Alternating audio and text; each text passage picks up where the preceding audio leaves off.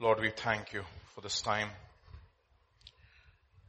We have come to your house, O Lord, to hear from you and to hear your voice. Therefore, I pray, Lord, you will cause us to incline our ear to your voice. Lord, have mercy upon us. Speak to us, O Lord. We humble ourselves before thee. Father, we come to you knowing that you and you alone have the words of life. Not the words of man, but the words of God. I pray, Father, that even as we begin to hear our word, the word, O Lord, I pray, Lord, that you would speak to our hearts. Let this be your word. But whatever is your word, O Lord, let it stand. And whatever is of man and of the flesh, let it just fall to the ground this evening. We came to hear from you, Father, and we believe, O Lord, because we came to hear from you, we will be blessed because we came. To that end, I pray that you would anoint us, our hearing and our speaking. And Lord, let your word take its root into the deepmost parts of our inner man and cause us to walk in your ways. In Jesus' name we pray. Amen. It was surreal today during the baptism service. When I went and saw the baptism tank, for the very first time in my life, I saw a tank which was shaped like a cross. I couldn't just, initially I was like a little surprised, what is that? This weird pattern. And then I looked a little close and it just came to my mind because I was, during the baptism class, I was teaching the brethren who were getting baptized, and I was teaching them, you know what? When you are getting baptized, you identify yourself with three things. You identify yourself with the death of Jesus. You identify yourself with the burial of Jesus. You identify yourself with the resurrection of Jesus. Three things. And I told them, and I said, you know what? It is not just any ordinary death. It is the death on the cross. That is what you identify yourself with. And it was amazing when I went there, it was the cross, and it just came to my mind. I said, boy, isn't this surreal? I said, boy, Lord, you're just amazing. And it was really, really a fantastic time we had in the morning, and I'm sure you all were blessed to see brethren who came to get baptized. But of course, as Pastor was encouraging us and exhorting us in the morning, it is just the beginning. Okay? And it's also interesting that we typically have baptisms on Independence Day, just to remind ourselves that freedom should be guarded, and the guarding of the freedom comes at a price.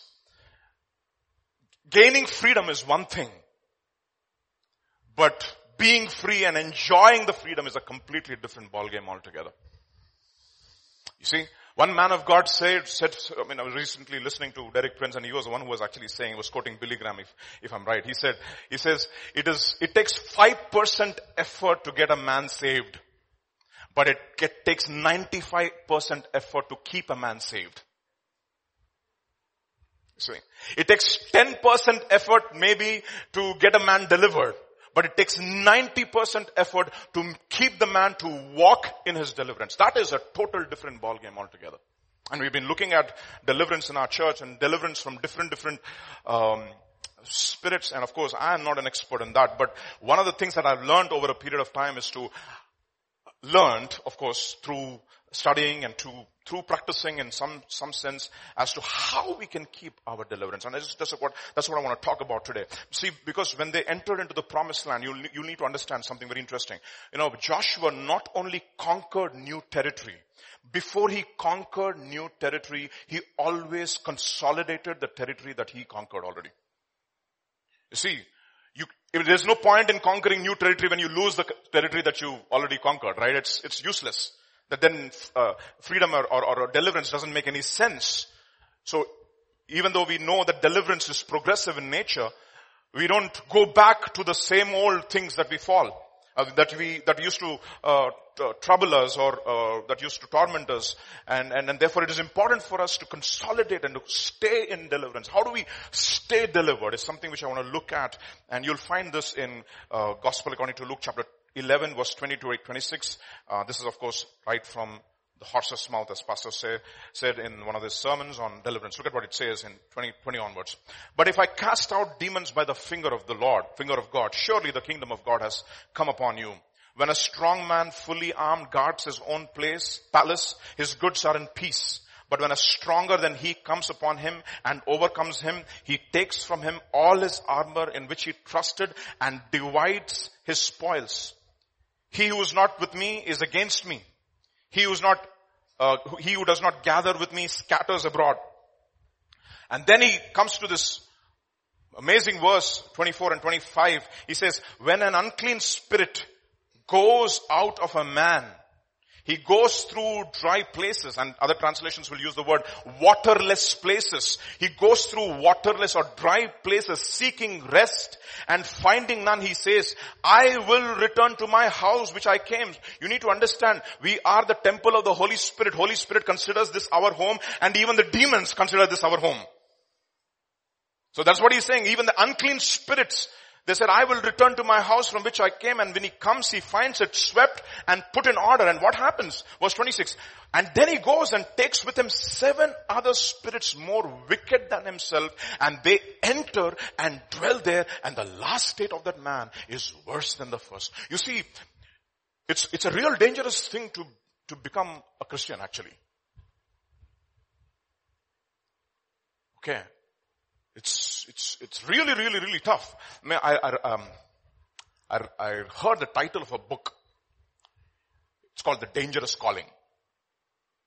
And of course it was primarily to preachers, but yes, preachers is a dangerous calling, but I believe it is true for all believers. It's a dangerous calling. If you are not in it 100%, you're not in it at all. Okay. So it's very important for us to understand this. They're not playing games. Okay. This is not playing games. This is life and death. This is eternity. So we take the word of God seriously, even in our own church. It's a lot of preparation that goes. Why? Because this is life and death.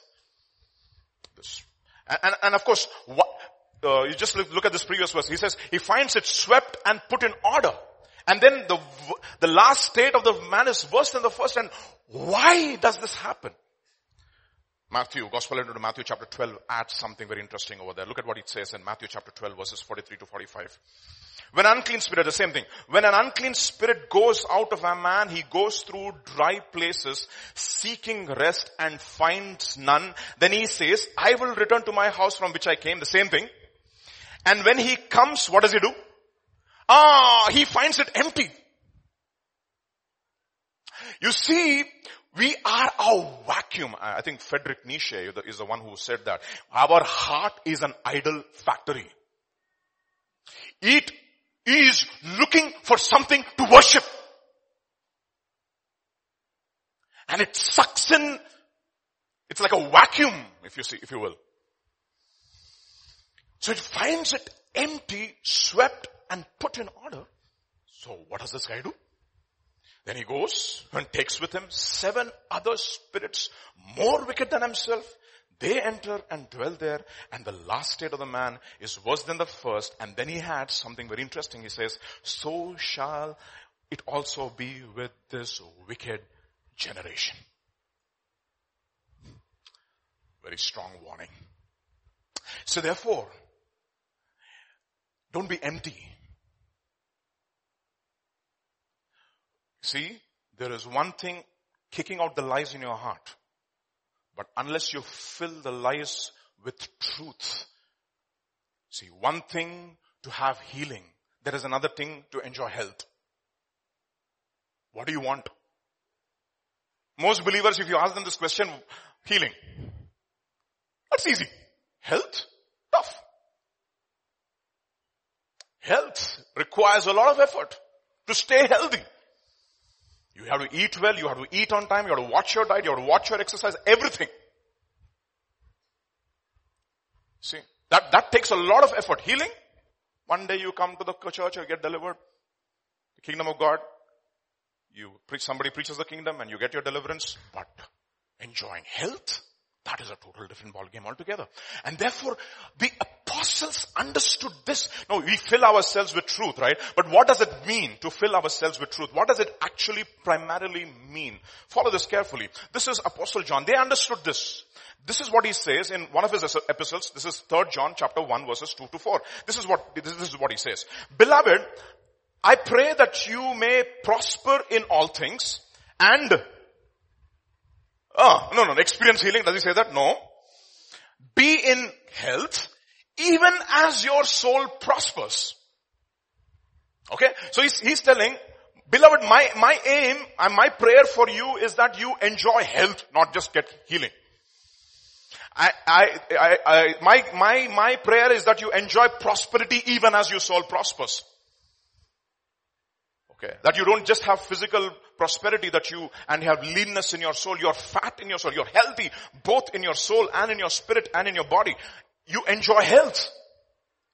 So how do we enjoy health? So he gives a ground clause, right? And the ground clause starts with the word for. I like that word for, okay? For I rejoice greatly when brother came to you and testified what? Of the truth where? In you. See, that is how you enjoy health. It is not the amount of truth that is in you. It is the truth that you are in you. That is the reason why it says Christ in you, the hope of glory. See, that is how you enjoy health, by having truth as a person within yourself. That is, did Jesus ever experience sickness? No. That is the reason why the death is very important, specific death. What is that? Death on a cross. It is not death by sickness. It is not death by overeating. It is not death by natural calamity. It is not death by accident. It is death by murder. It is a death on the cross. It is a specific death. And he was absolutely without blemish. It says he was a lamb without spot, without blemish, 33 and a half years old at the prime of his life. That is what he gave to God. Okay? So you need to understand, the truth will lead you to health. Do we find this in the New Testament, or you find this paradigm even in the Old Testament? One of the words that I'm using these days often is paradigm or pattern, okay? So you'll find this in Isaiah chapter 33. I love this, okay? Isaiah chapter 33, what are the verses? Let's everybody read. 22 and 24. So we should start with which verse? Oh no, I'll not start with 22. I'll start with 24 because it's poetry. Okay, poetry is all the other way. So let's start with verse 24. Look at what it says. And no inhabitant will say, what? I'm sick. The people who dwell in it will be forgiven their iniquity.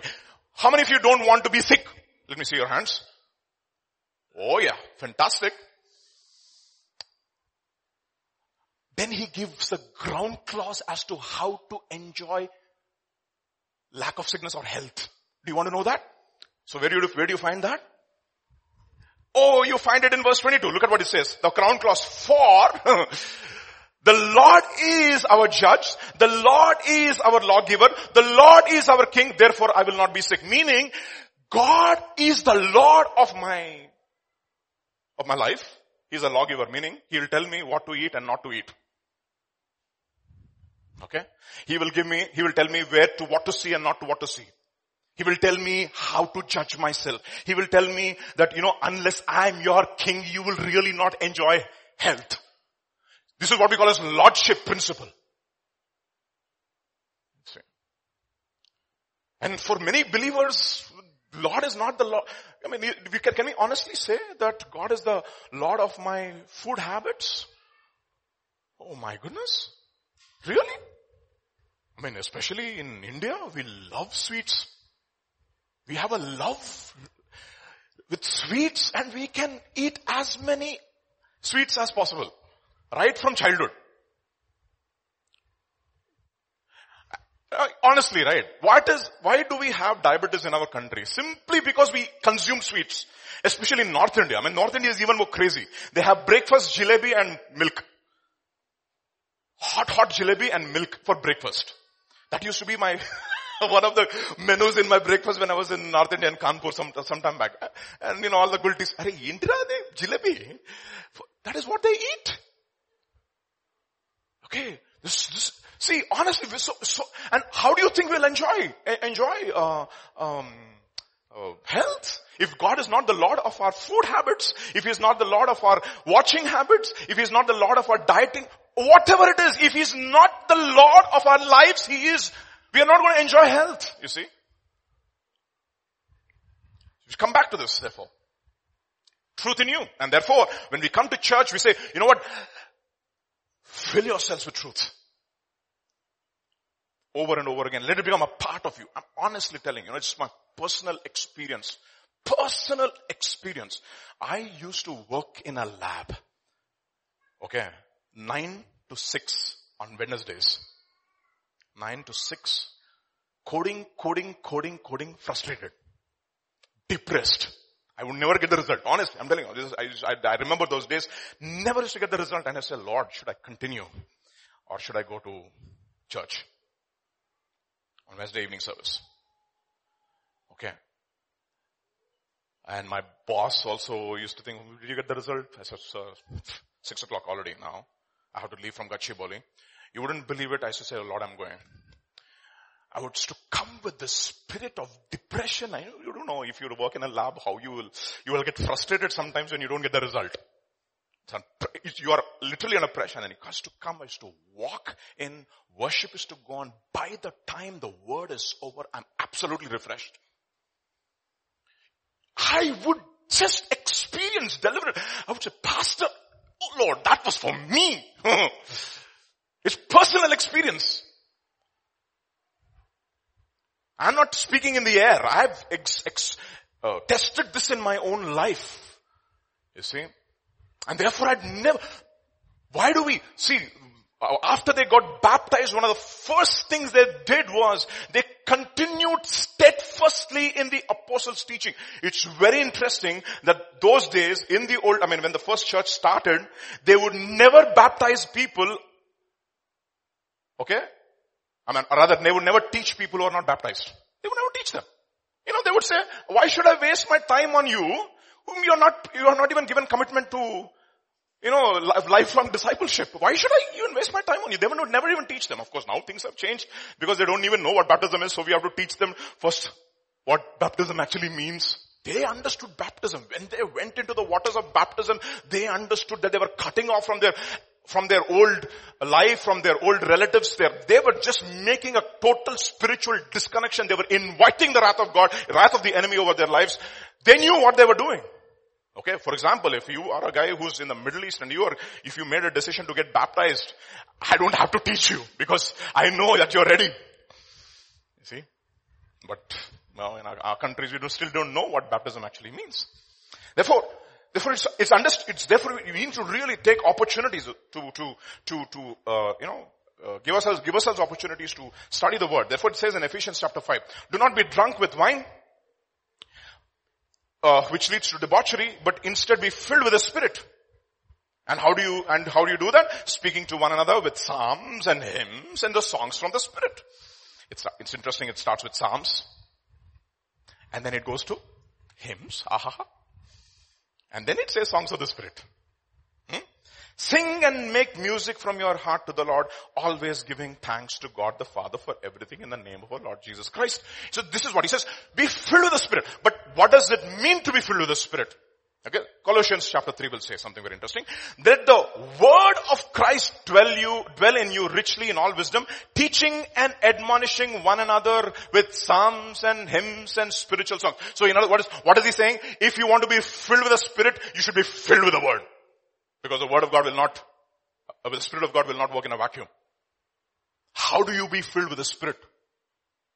Okay, we know that prayer, right? Ask and it shall be given to you. Seek and ye shall find. Knock and the door shall be opened to you. If you being evil fathers can give good gifts to children, how much your Father in heaven will give you the Holy Spirit if you ask. But what is asking? Lord, fill me with the Spirit.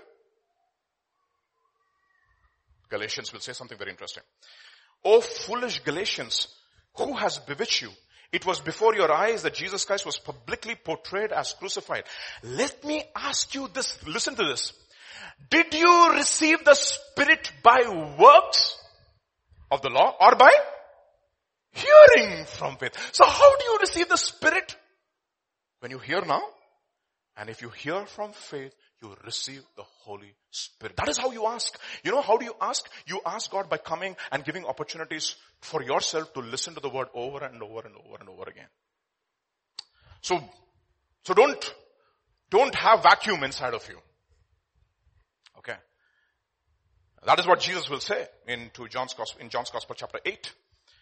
Then said Jesus to those Jews who believed in him, if you abide in my word, you are my disciples indeed. And then what does he say? You shall know the truth and the truth shall set you free. And what do they say? Oh, we are Abraham's descendants. We have never been in bondage to anyone. How can you say you will be made free? Jesus answered and said, most assuredly I say unto you, whoever commits sin is a slave to sin. See that? And a slave does not abide in the house forever, but a son abides. Therefore, if the son makes you free, you are free indeed. Look at this. You shall know the truth, and the truth shall set you free. Now, we need to ask ourselves this question. So if we are what does it mean to walk in the truth? Okay, we'll come to some things that we can learn. Okay, what does it mean to walk in the truth? It doesn't mean that we are absolutely sinless, that we will never sin anymore. By the way, we don't use it in our church a lot, at all, but one man of God, he said very interesting. He said, whenever I baptize people, I ask them a few questions, like the covenant questions. One of the questions that I ask him, okay, first question, have you repented of all your sins? Have you accepted Jesus as your Lord and Savior? And the third thing he says, do you want to sin anymore? Zach Bunan, yeah, right. It's not, will you sin anymore? No, because we will all sin. But the point he's asking is, do you want to sin anymore?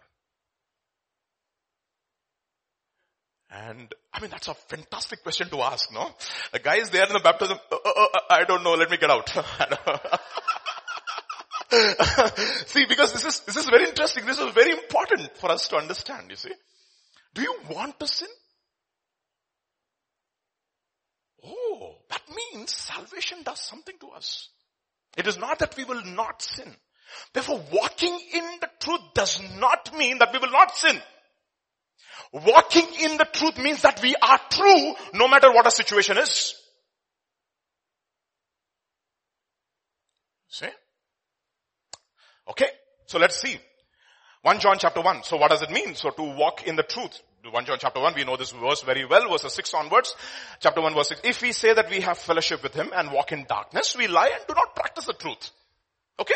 But if we walk in the light as he is in the light, we have fellowship with one another, and the blood of Jesus, his son, cleanses us from all sin. That means it is not that you'll be sinless.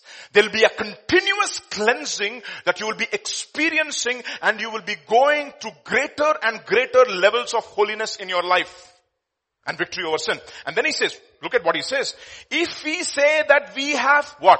No sin, we deceive ourselves, and the truth is, you see that the truth is it's not that we don't sin anymore. It is that we are willing to confront our sin honestly.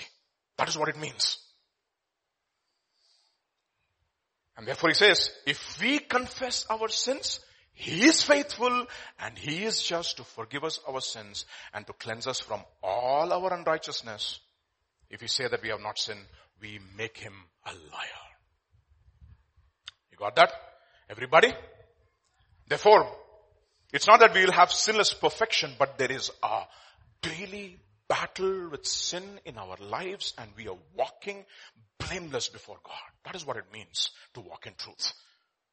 Okay, and we are doing it over and over again to greater and greater levels of holiness and separation. But how do we achieve this is important. Okay. One of the questions we need to ask ourselves, sometimes some people don't get delivered at all. Why? Why do some people not get delivered? Or, Why do some people, after they got delivered, why do they not walk in their deliverance? Why does it happen? Why do they not have the truth inside of them? What fights truth in their lives? Is a question that we need to ask. Oh, what is walking in the truth? Therefore, John will again say, this is what he says in John's Gospel chapter 3. He who believes in him is not condemned. We sang that song, right? In Christ alone my hope is found. No condemnation we dread. Okay, but he who does not believe is condemned already because he has not believed in the name of the only begotten Son of God. Second, and this is the condemnation that light has come into the world, but men, what? Loved darkness. You know what that means? They enjoy darkness unconditionally. And you see, love, what is the opposite of love? And they go together. Love and hate go together. If you're loving something, you hate something. He says, rather than light because their deeds were evil, for everyone practicing evil, what does he do? He hates the light and does not come into the light lest his deeds be exposed. But he who does the truth comes to the light that his deeds may be clearly seen that they have been done in God. Now, first principle, I want to know, when will I be delivered? I will be delivered when this happens. We get delivered and can walk in our deliverance only when we are desperate. You see? No desperation. See, I'll tell you honestly. Faith without works is dead. For me, faith without desperation is dead. Desperate. That is exactly what happened to the Syrophoenician lady. Food is not for the dogs. Call me a dog, you call me anything, give me deliverance. You see? Call me anything. See, question therefore is, are we desperate? Now, how do we know that we are desperate? Pastor James taught us long time back. I don't know if somebody remembers, but let me bring back to remembrance about this very interesting episode in the life of Pharaoh. And I'm going to read it in the NIV. It's funny in the NIV, okay? This is found in Exodus chapter 8, verse 5 onwards. Then the Lord said to Moses, tell Aaron and stretch your hand with your staff over the streams and the canals and the ponds and make frogs come up from the land of Egypt. Kappalu. Frogs by the millions are coming out of the ponds from the Nile. Its whole place is stinking. Kampu kodutundi. Okay? I mean, in the colloquial, it's even more intense. Okay? So Aaron stretched out his hand over waters of Egypt and the frogs came up and covered the land. I mean, just imagine this, okay? Just in your mind's eye, close your eyes and frogs all over. As if this were not enough. You know what the Pharaoh does? Call the magicians. Oh, those fellows. But the magicians also did the same thing. They came and by their secret hearts created more frogs. What nonsense. Can you see the blindness of this guy? Frogs are causing so much of a problem. Call the magicians to, what should he have asked them? Please do something to get rid of the frogs. But what do? They also create frogs. Now the frogs are so much, those fellows cannot kill the frogs and get rid of the frogs. And then Pharaoh is really, really frustrated now. No, he understands that these fellows are useless. They can do nothing. By the way, their power is getting lessened and lessened and lessened. The next time they understand it is the finger of God. Okay. So Janus and Jambres, Baba, you can take whatever. Dash. Okay. So, and then Pharaoh is frustrated. He says, call Moses. Calls Moses. Pharaoh summoned Moses and Aaron and said, pray to the Lord to take the frogs away from me and my people, and I will let your people go to offer the sacrifices to the Lord. Please do something. This is tormenting me so much. It's stinking. And then, you know what? Moses asked Pharaoh a very interesting question. Look at what it says.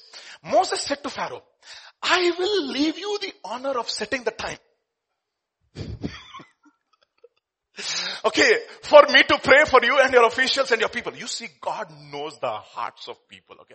He says, okay, when do you want these frogs to get out of this place? What will you say, Branda? Now?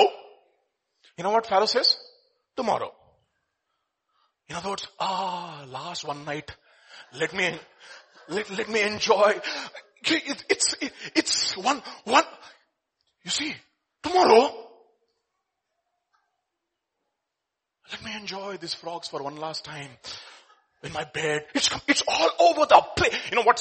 Frogs stand for unclean spirits. That was I learned a long time back in our church. I was amazed, and Pharaoh said, tomorrow. And you know something? We look at frogs like that, but do we look at sin like that? You see, these are all frogs, are all just it's an outward symbol of an inward reality. It's like, let me just take the last puff. Okay, last cigarette. Okay, last pette. Tomorrow never comes. You see, that is the reason why if you're not desperate for your deliverance, he says, today, if you hear his voice, do not harden your hearts. Don't say tomorrow. And by the way, tomorrow will never come. Are we desperate for our deliverance?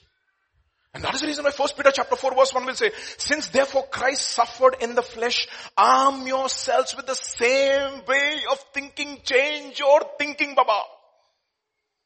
Okay, so as to live the rest of the time in the flesh, no longer for human passions, but for the will of God. Why? The ground clause. You see? Bible is full of arguments and propositions and theorems. Look at it, he gives a ground clause, a fisherman giving a ground clause. That's interesting, okay? It's not a mathematician. For you have spent enough time in the past doing what the pagans choose to do, living in debauchery, lust, drunkenness, orgies, carousing, detestable idolatry. Do you think that you have spent sufficient time in all these things? Yes, then you are ready.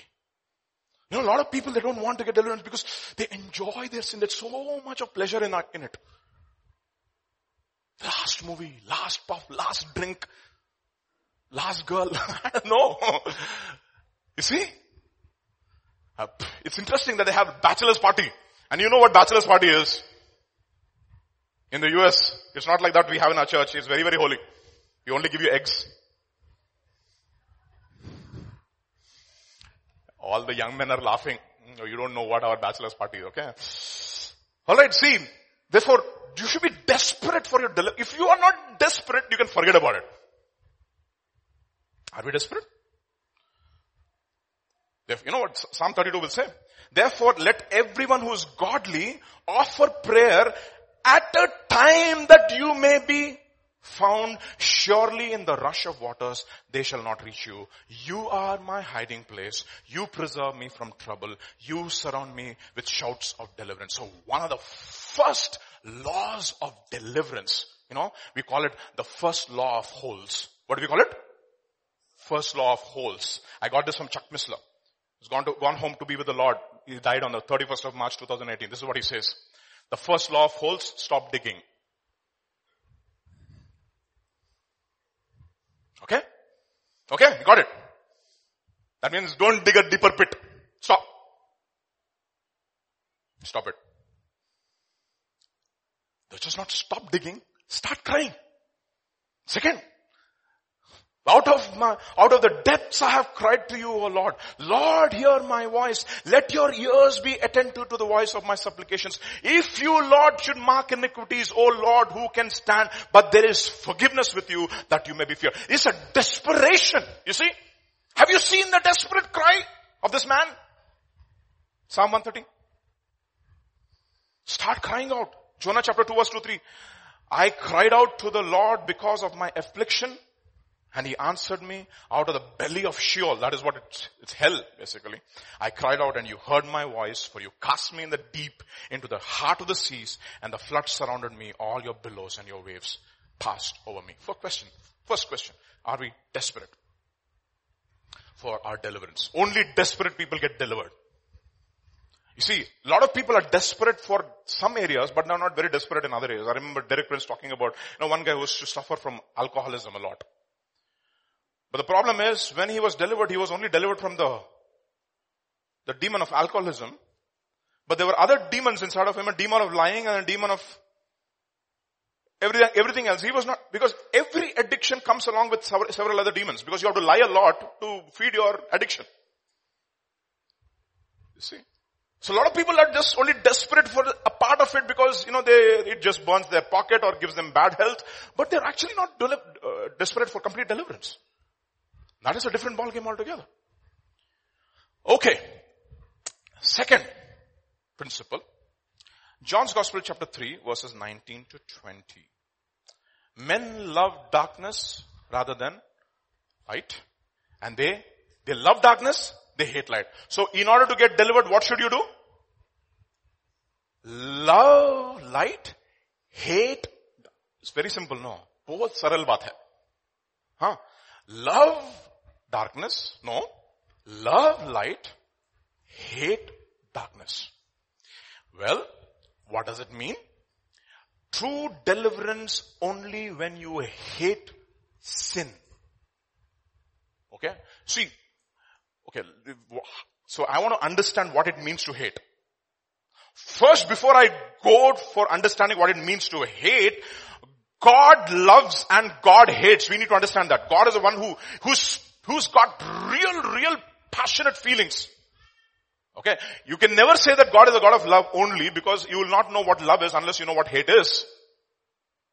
So, Psalm 45 verses 6 to 7, this was what he says. Your throne, O Lord God, is forever and ever.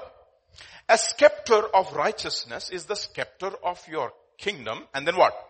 You love righteousness and hate wickedness. Therefore, God, your God, has anointed you with the oil of gladness more than your companions. This is about Jesus, of course. This is exactly what is quoted in Hebrews chapter 1. That he loved righteousness and he hated wickedness or lawlessness. Okay, now you can say, okay, he only loves righteousness and he hates wickedness. But look at, goes one step ahead.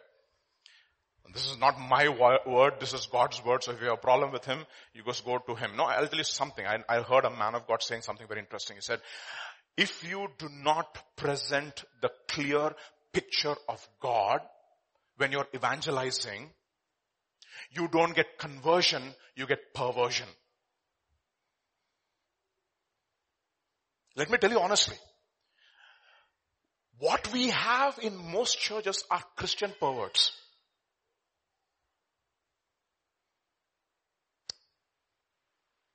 It's a perversion.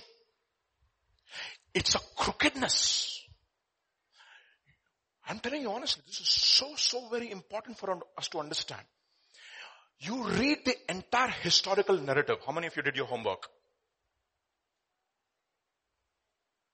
What is the homework? Okay, so you are at least, how many of you are in the process of doing your homework? That's a very good question, right? Okay, fine. Okay, so you read the entire historical narrative. Okay? You have Solomon at the end of his life, he messes up the kingdom. There's a division that is going on. Kingdom gets divided. Jeroboam gets 10 tribes. Rehoboam gets 2 tribes.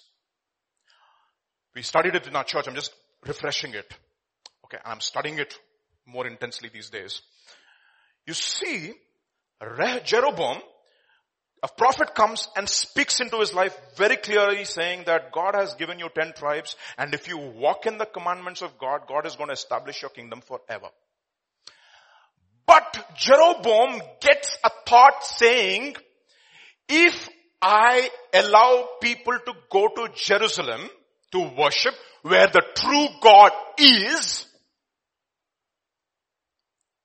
okay, what is going to happen to me is one day they will all become one and they will come against me. So what does Jeroboam do? He does a perversion. He creates 2 golden cows, one at Dan and one at Bethel. And he says, these are the gods that brought you out of Egypt, O Israel. You don't have to go to Jerusalem. So he makes a perversion and a man of God comes and speaks judgment on him and he speaks about a particular king and prophesies about a particular king. Who's that king? Got it. Josiah. You know your history. Now the point is this. You read the entire history of Israel. Next king comes. You know what he says? They sinned against the Lord. They did not forsake the sin of Jeroboam. Next king comes. They sinned against the Lord. They did not they committed the sin of Jeroboam. Next king comes. They sin against the Lord. They did not forsake the sin of Jeroboam. Next thing, Ahab comes. No, he goes worse. He starts building an altar for Baal and everybody is worshipping Baal. Now something very interesting happens. There is one of the descendants of Ahab. You know what he does? He says, you know what, this Baal worship is too much. This is not the true worship. He destroys the altars of Baal. You're going to do your homework. Who's that king? Find out. He destroys the altar of Baal. And what are you expecting now? He goes back to Jerusalem to worship? No.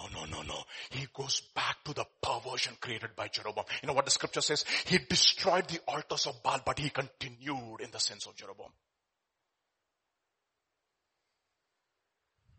You have a revival ostensibly,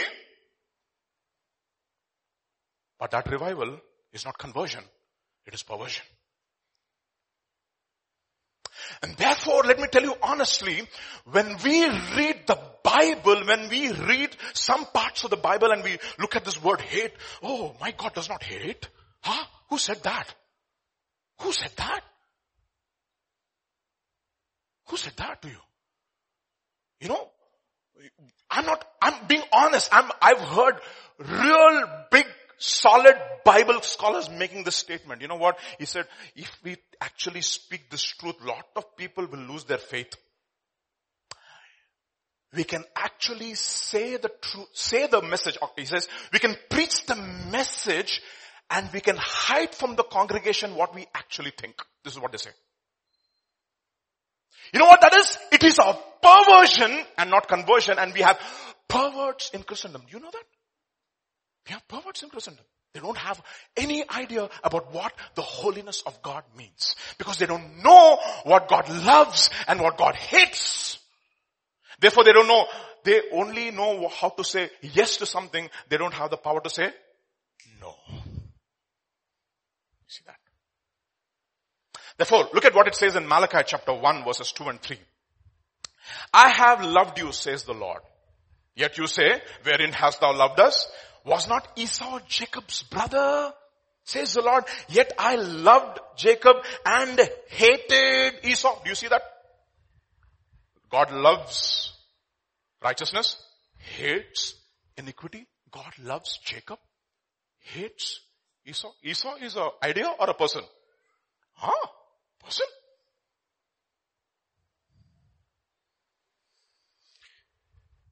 Let me show you another verse. Psalms chapter 5 verses 4 to 5. For you are not a God who takes pleasure in wickedness, which is action, nor shall evil dwell with you.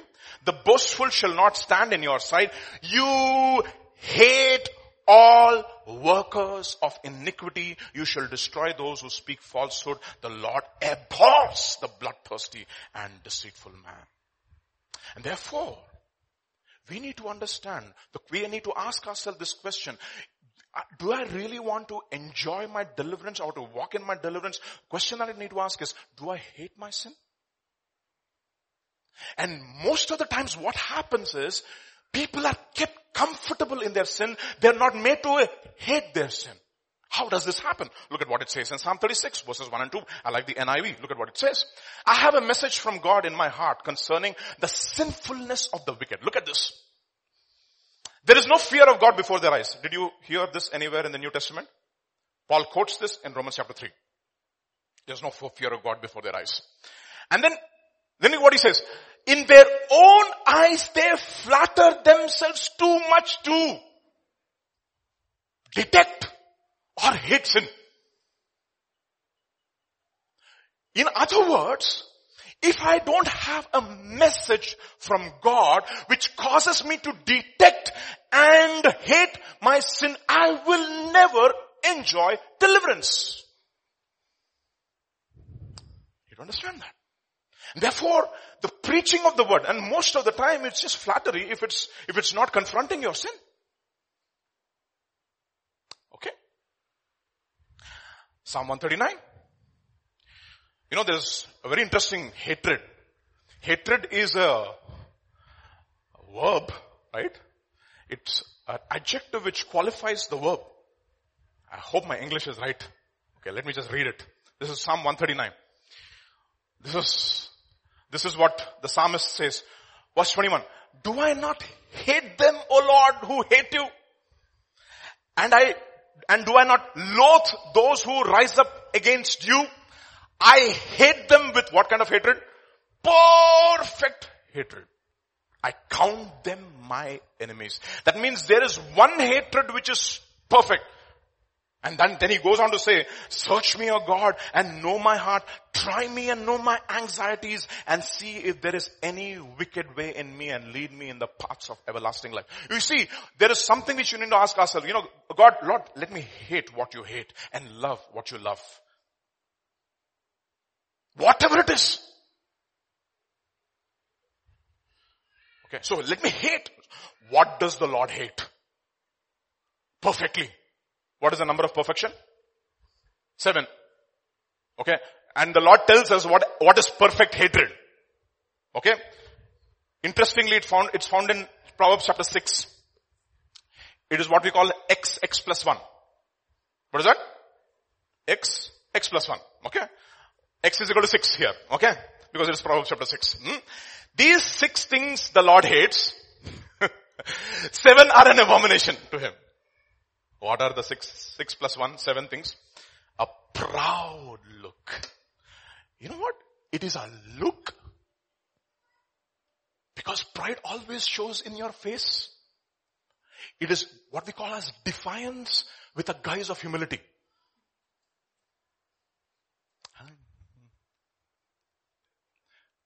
I know this. I've seen quite a number of students. They only show this because the lab marks are in my hands. Okay. One professor will, నాకు తెలుసా నువ్వు ఇలా ఎందుకు చేస్తున్నావు తెలుసా? Why you're doing like this? Because your lab marks are in my hands. After you go out, నన్ను తిట్టుకుంటావు. You score whatever, no? You do something to me. You say something behind my back. It's what we call as a Doeg spirit. Okay, the spirit of Doeg.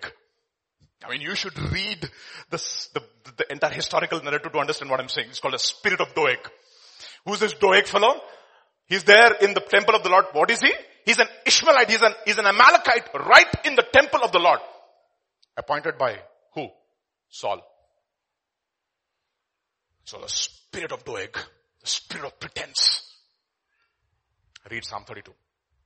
A proud look, a lying tongue, hands that shed innocent blood, a heart that devises wicked plans, feet that are swift in running to evil, a false witness who speaks lies, and one who sows discord among brethren. So you need to understand, God loves something, God hates something. The question is, how do I know that I'm hating something and loving something? How do I know it? Okay, so let us look at some Old Testament analogies to get the feeling of hate and love. Okay, this feeling of hate and love. This is found in Genesis chapter 29, verse 20 onwards. And Jacob served 7 years for Rachel. Okay. And they seemed unto him a few days for the what that he had? Love that he had for her. He loved Rachel so much that he could do anything for her. And he hated Leah so much that he could do anything to be away from her.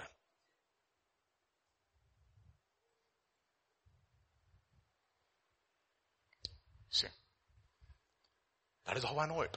I'm not saying this. Think about Rachel as sin. Leah as righteousness. And vice versa. And then what happens? And he went in also unto Rachel, and he loved Rachel more than he loved Leah, and served him yet 7 other years. And then what? You know what the Lord says? And when he saw that Leah was hated, he opened her womb. But Rachel was barren. You know what it means? I'll tell you something. It tells me this. I love something when I enjoy it. A man of God said something very interesting. He said, true freedom is to love to do something when what you love to do is what you ought to do. Okay, let me say that again, okay? True freedom is something when you love to do something, when that something is what you ought to do. For example, I'll tell you, from my own life. My mother, she's here, I can say that. She'll enjoy it as well. There's very funny things. She was crazy about me, particularly, okay? I don't know, she possibly saw some potential, I don't know. And she used to make me study like crazy. Through the night sometimes. My dad used to do night shift and used to come back at 12 o'clock, 12:30 in the night. And this is during my school days, okay? You have no idea. Jesus says 2 hours. Fellows, you don't even know. Okay, so my dad used to come 12:30 in the night. My eyes are red. She would have pinched me and beat me also sometimes later. And I'm like really not enjoying that situation, okay? And my dad used to come, open the door and used to say, what a tragic sight this is. Why? Because there's one woman right there and one guy who's like not enjoying what he's doing. You see, that's exactly so many people. I mean, I'll tell you something, some people, they cannot enjoy maths. They endure maths. So they cannot enjoy freedom because they're not free to enjoy math.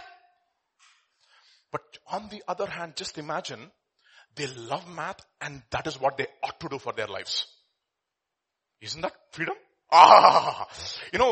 Many people, you know what they say, all the sportsmen, when they go to the careers, the pinnacle of their careers, now that is we are living in the days of professional sportsmen. You know what they say? I'm so lucky because I get to live out of something which I love to do. That is true freedom. True freedom is when you do something, when what you do something is actually what you ought to do and you love to do it. Okay. So, naturally, Jacob loves to be with Rachel. Oh my goodness. He has his eyes. She is a stunning looking girl. Okay. And he can do anything for her. On the same hand, he can do anything to stay out of Leah. What he's talking about? Love and hate. Now you will see this paradigms over and over again in the Bible. There's another interesting paradigm in Joshua. Look at this is Joshua chapter 15. Again, repeated in Judges chapter 1, but let me show you Joshua chapter 15. Look what is happening. Now Caleb the son of Jephunneh, he gave a share among the children of Judah according to the commandment of the Lord to Joshua, namely Kiriath Arba, which is in Hebron. Arba was the father of Anak. Caleb drove out the 3 sons of Anak from there, Sheshai, Ahiman, and Talmai, the children of Anak. Then what happens?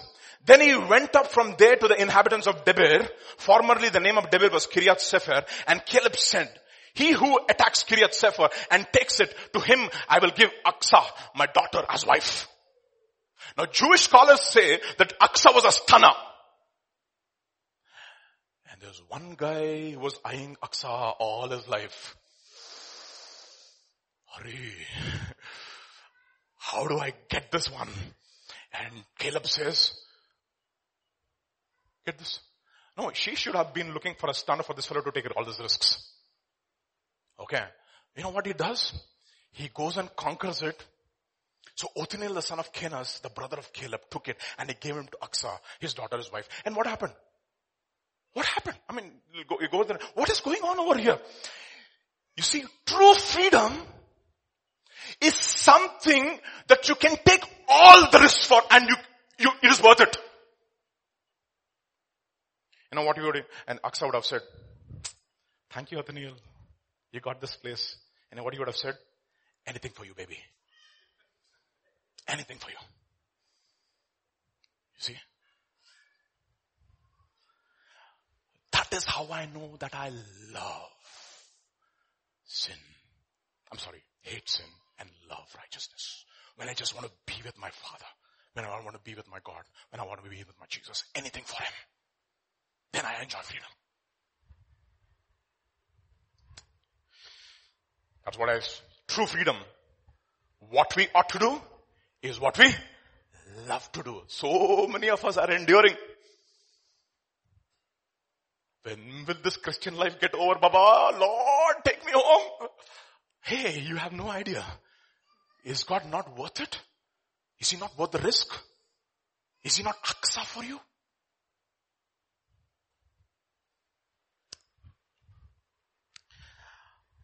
The last one, I think, which actually summarizes all these.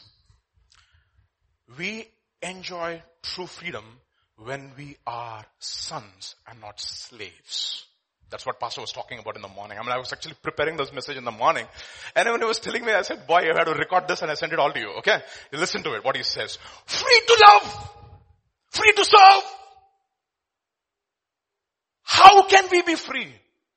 Unless we love to do it. Romans chapter 8. For if you live according to the flesh, you will die.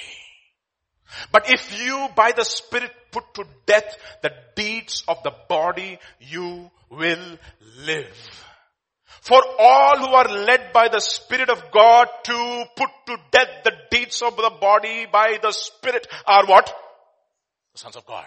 And then he says, because you did not receive the spirit of slavery to fall back into fear, but you received the spirit of adoption as sons, by whom we cry, Abba, Father. What does this mean? Now, by the way, you don't enjoy sonship. Son is obviously grown up before becoming a child first.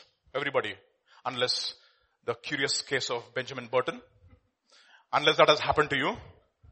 How many of you saw the movie? Okay, where he grows young and not old, or he's born old, whatever, no? Whole ulta process. No, you don't become a son first unless you are born as a child. So how does God bring us to enjoying math, for example, or language, or anything, physics, chemistry, whatever. Now tell me something, no? How many of you enjoy poetry? Okay, come on, don't be ashamed, I love it. Okay, I just love poetry, alright? Now, if I want to enjoy poetry, can I enjoy poetry without understanding language? No. Without understanding pun? No. I need to have some categories in my mind established to enjoy poetry, for example. To enjoy movies also. Some people, they don't want movies which will cause them to think. They just want to, well, that's okay.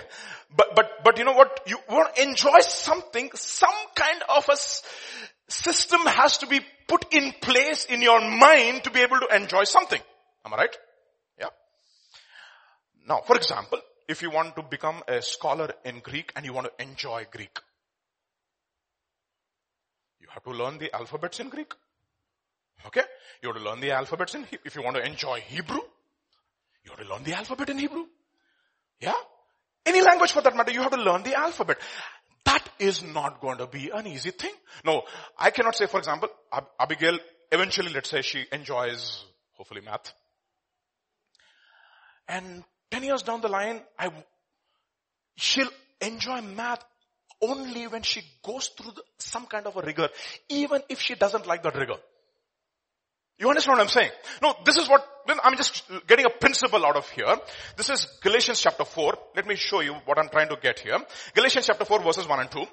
Now I say that the heir, as long as he's a child, does not differ from slaves, though he is a master of all. But he is under guardians and tutors until the time appointed by the Father. What are the guardians and the tutors doing? Ensuring that the discipline of study. I'm telling you honestly, when my dad used to come home, most of the time, I used to say, Intera Vijayidi. Why don't you just study? Why do you want to go through this? But you know something, I'll tell you something. That worked some miracles in my life. I can sit for hours and hours and hours and study. See, there's no problem at all. Oh, no, just credit for God, not to them, okay? I can do that. If I enjoy something, Baba, nothing matters. You see? Nothing matters. But I had to go through the discipline. What it tells me is this: I could have potential, but I will only experience that potential only when I come under discipline. And you know what? Derek Prince makes a very interesting statement. He says, there is no walking in deliverance without discipline. You see? You could have potential, but you need discipline. I'm going to use some examples from the Old Testament to show what this means actually, how this comes about. And all are negative. This is found in 2 Samuel chapter 3. Read Kings, will enjoy. 2 Samuel chapter 3 verses 2 onwards, and it might look strange to you, but just be patient. We'll get to the point. Sons were born to David in Hebron. His firstborn was Amnon, the son of Ahinoam of Jezreel. What does Amnon mean? Aman and Amnon. Amnon same. What does Aman mean? Faithful. So David looks at his son and he names him saying potential faithfulness. That is what I see in this fellow. His second son is Kiliav, the son of Abigail, the widow of Nabal of Carmel. And by the way, the word Kiliav never again appears in the entire Bible after this one place. You know what Kiliav means? Just like his father. What is David? Man after God's own heart. What more do you want? And who's his mother? One of you were named Abigail. I think she's here. Yeah, Abigail is here. You see. Kiliav. So nothing is mentioned about Kiliav. I think this is a positive example. I can assume to be a positive example just because of Abigail. Third son's name is Absalom. My father is peace. Father of peace. The son of Maacah, daughter of Talmai, king of Geshur. That is what the name Absalom means. Absalom. Shalom of Shalom. Avi Shalom. The father of peace, the cause of peace in the family. Oh, really? So Abigail, cause of joy, father of joy, cause of joy, handmaiden, so cause of joy. Fourth fellow, Adoniah. Adonai means my Lord, my master. Yahweh is my master. Really? What does Amnon do? You need to go to Strong's Concordance and you'll see the meaning of Amnon. Amnon means faithful, inverted commas. The first son of David who raped Tamar.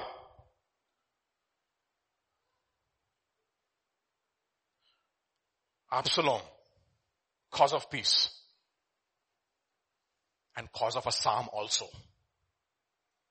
He stirred up his father's heart so much that he wrote a psalm. Not with love, but in flight. Psalm chapter 3. A psalm of David when he fled from his son, Absalom. Lord, how many are my foes? How many rise up against me? Many are saying of me, God will not deliver him. Absalom. Look at his name. And the key as to why this has happened is shown when he talks about his fourth son. This comes in 1 Kings chapter 2. Then Adoniah, son of Haggith. What does he say? Yahweh is my Lord, my master. What did he do? He exalted himself. I will be king. And he prepared for himself chariots and horsemen and 50 men to run before him. I don't know why they do it, 50 men to run before him. Then in the brackets, the reason as to why this happened. His father had not disciplined him at any time by saying, why have you done so? Why? Because he was good looking. His mother had borne him after Absalom. Let me tell you something. You might have tremendous potential and God might have spoken over your life. For example, my name is Vijay. What's the whole point in having Vijay if I'm only Parajay? Vijay means victorious. My brother's name is Rishi. And you wouldn't believe it. I'm telling you honestly, when I took him to my friend's home, my friend's aunt, my mother said, "Nee peru Rishi anu pettadu evaru pettadra rakshasudivi nuvu. You are a rakshasa." You might be having potential. Everybody here, God has spoken. I know Hannah over here. I know Abigail. We have new names, Jeremiah. Boy, sometimes I feel so jealous and envious about you. Boy, I wish that Pastor James baptized me. He would have given me a new name too. I don't know. I'm not sure. But that is potential. But you will never reach your potential and become the son that God wants you to be unless you come under discipline.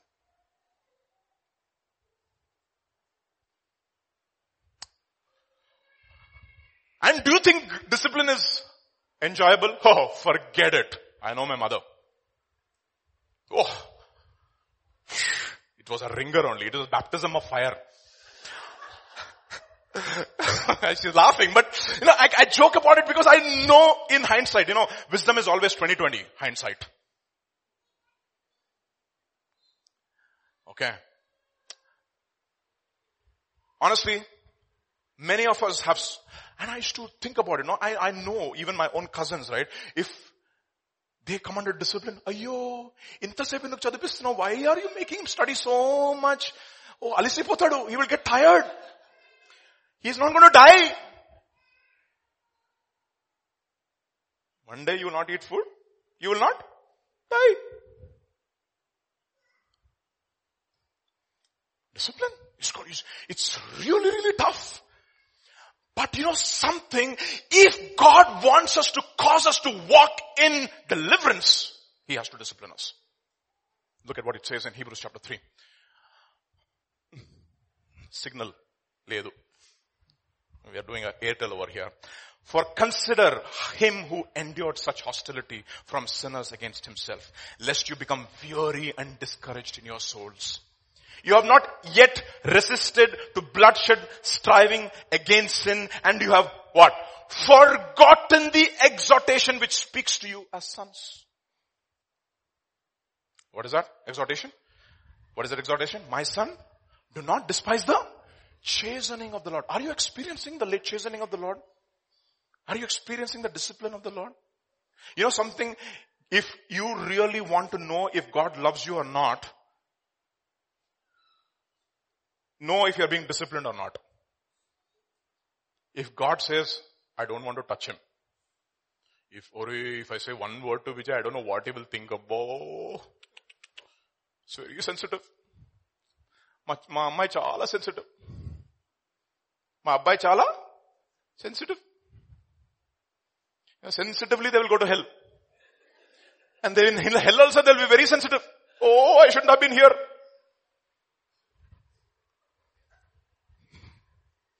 Oh, I shouldn't have been here. This is too much. That's exactly what Cain said. Oh, my punishment is too much for me to bear. Oh. Man, it's amazing, isn't it? The love of God. You murdered your brother. God knows it. And he's not going to kill you. He's not going to kill you. And he's saying, if you kill Cain, I'm going to require of you. And you're so sensitive. Oh, punishment is too much. That is Cain. It's a rebel. He'll never be a son. And that's exactly what happened to all of David's sons, ironically. Sad to say, even Solomon. Why? No discipline, no correction. No chastening. That is the reason why Proverbs chapter 8 will say, whoever hates reproof loves death. So powerful. I should have put that. So powerful verse. Whoever hates reproof loves death. It's a love-hate relationship, you see. And all scripture is breathed by God for reproof, for correction, for instruction and righteousness. And therefore, my dear brothers and sisters, especially those who have got baptized, get ready for some chastening. Don't say, bring it on. It'll come. Don't worry. It'll come. It'll come to you in beautiful, gentle ways, especially from Pastor. I know him, okay? I enjoy it. Of course, they're not very interesting when he says those things, but come under it. Sometimes I say, Lord, I don't care what he says. I want to finish my course. I want to be an overcomer. Let him say what he has to say. I want to obey him. Ask God for that. So, why? For they indeed for a few days chastened us, as seems best to them. But he for our profit, that we may be partakers of his holiness. No chastening seems to be joyful for the present time, but painful.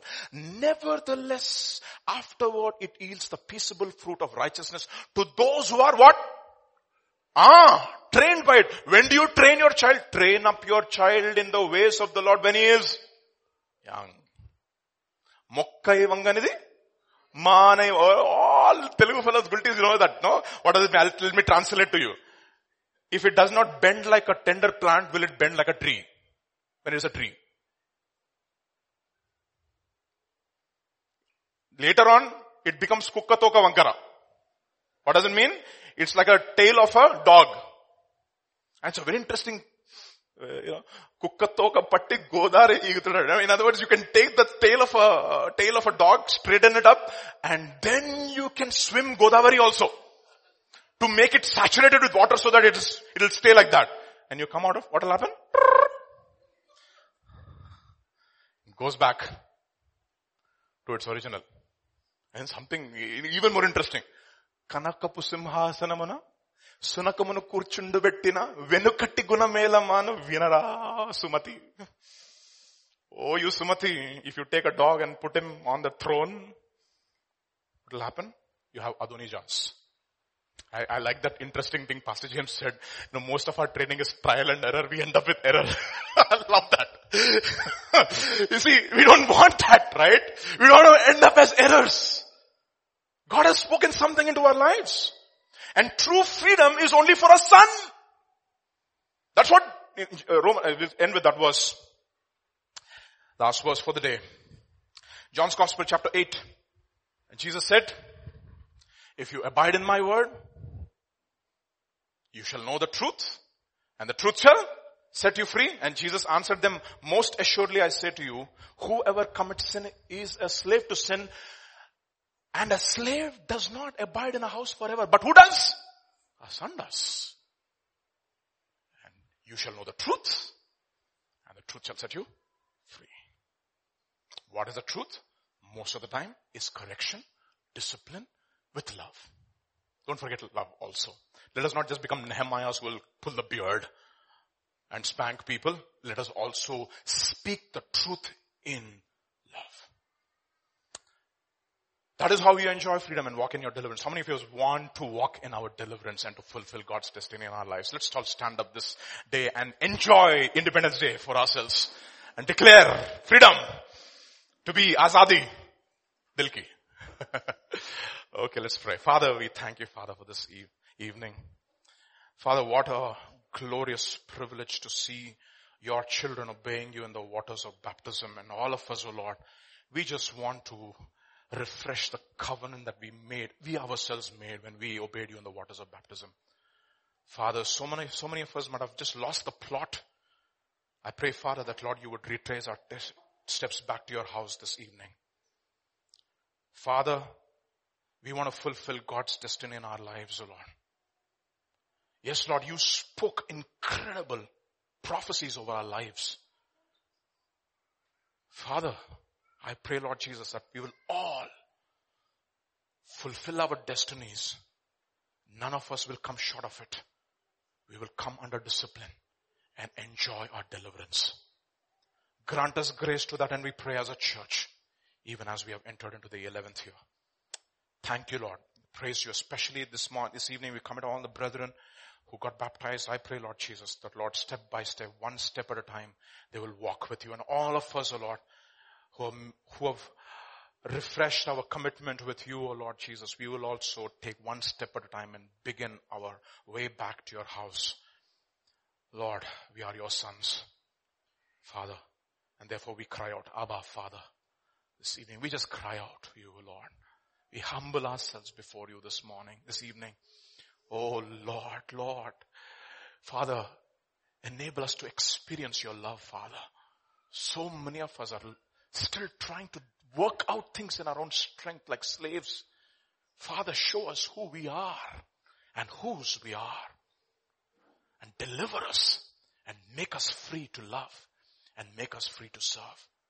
We thank you, we praise you. We give you glory, honor, and praise in Jesus' mighty name. Amen.